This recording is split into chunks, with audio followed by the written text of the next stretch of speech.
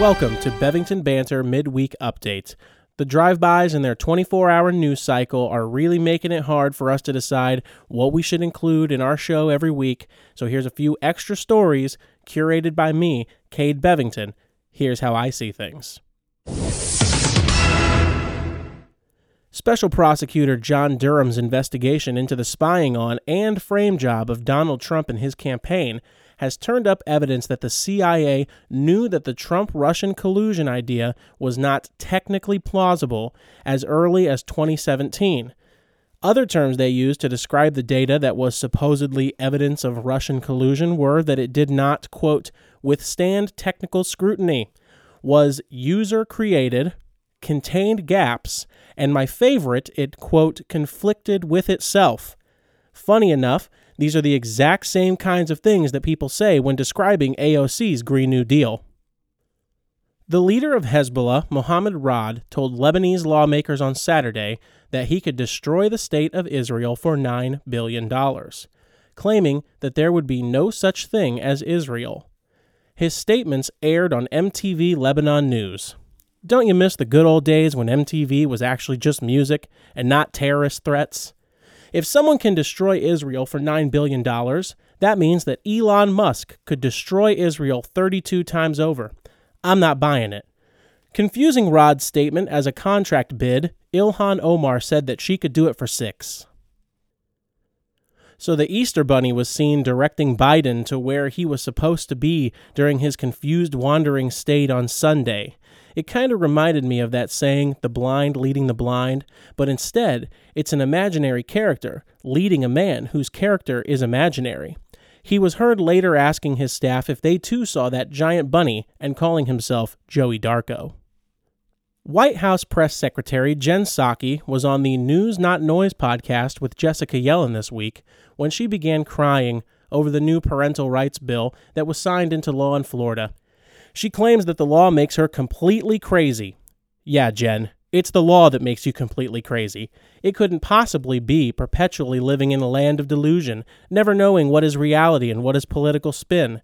That kind of confusion could make anyone sound like a stupid son of a bitch. Peter Ducey sent me that joke. In other news, at least 36 bald eagles have died of some new bird flu outbreak. Studies show that the eagles are contracting this new virus from the blades of windmills. Symptoms include decapitation and other forms of instant death. Bird lockdowns are expected to be implemented soon. They will last approximately 15 days. The director of NIH, BFB, otherwise known as the National Institute of Health, but for birds, Dr. Anthony Falcone tweeted out loud, 15 days to slow the speed of the blades. I saw Coachella started over the weekend, and I have no idea what she coaches, but I'm guessing she's one of those affirmative action NFL hires for it to qualify as newsworthy. Well, now that we're on NFL news, I saw that Colin Kaepernick is still wanting back into the NFL. He was on the I Am Athlete podcast this week with Brandon Marshall, Chad Johnson, and Pac-Man Jones, saying that he would be willing to come back in a backup quarterback role. How long is the media going to keep referring to Kaepernick as a free agent quarterback? No one calls Tim Tebow a free agent quarterback anymore? What about Dan Marino? Is he a free agent? When do we start calling someone a washed-up has-been? I'd sign Steve McNair before I brought a toxic attitude like Kaepernick's into my locker room. Now let's talk a little entertainment news. Hollywood is making an LGBTQ remake, whatever that means, of the classic movie Fight Club. Cindy Crawford's daughter, Kaya Gerber, will star in the new Fight Club-inspired film about queer girls that start a fight club to impress and hook up with cheerleaders. Now, critics will obviously say that this remake is unnecessarily woke and gross and over-sexualized, and all that may be true. But to me, it actually does make sense, because the original Fight Club movie was also about mental illness. In other entertainment news, rumors that Jon Stewart's new Apple TV Plus show, The Problem with Jon Stewart, may be a gigantic flop. The show only received 180,000 views in its first week, and by week 5 it had dropped to only 40,000.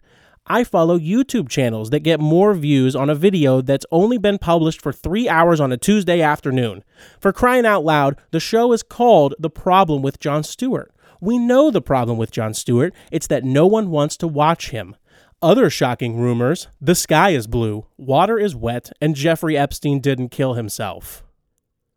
The annual Soap Awards have announced that they are removing the Best Actor and Best Actress awards to be more gender neutral and therefore more inclusive. It will instead be presented as Best Leading Performer, which makes much more sense to me when judging the effectiveness of soaps. This will of course remain the most coveted award, followed closely by Best Smelling. Well, that's it for our midweek update.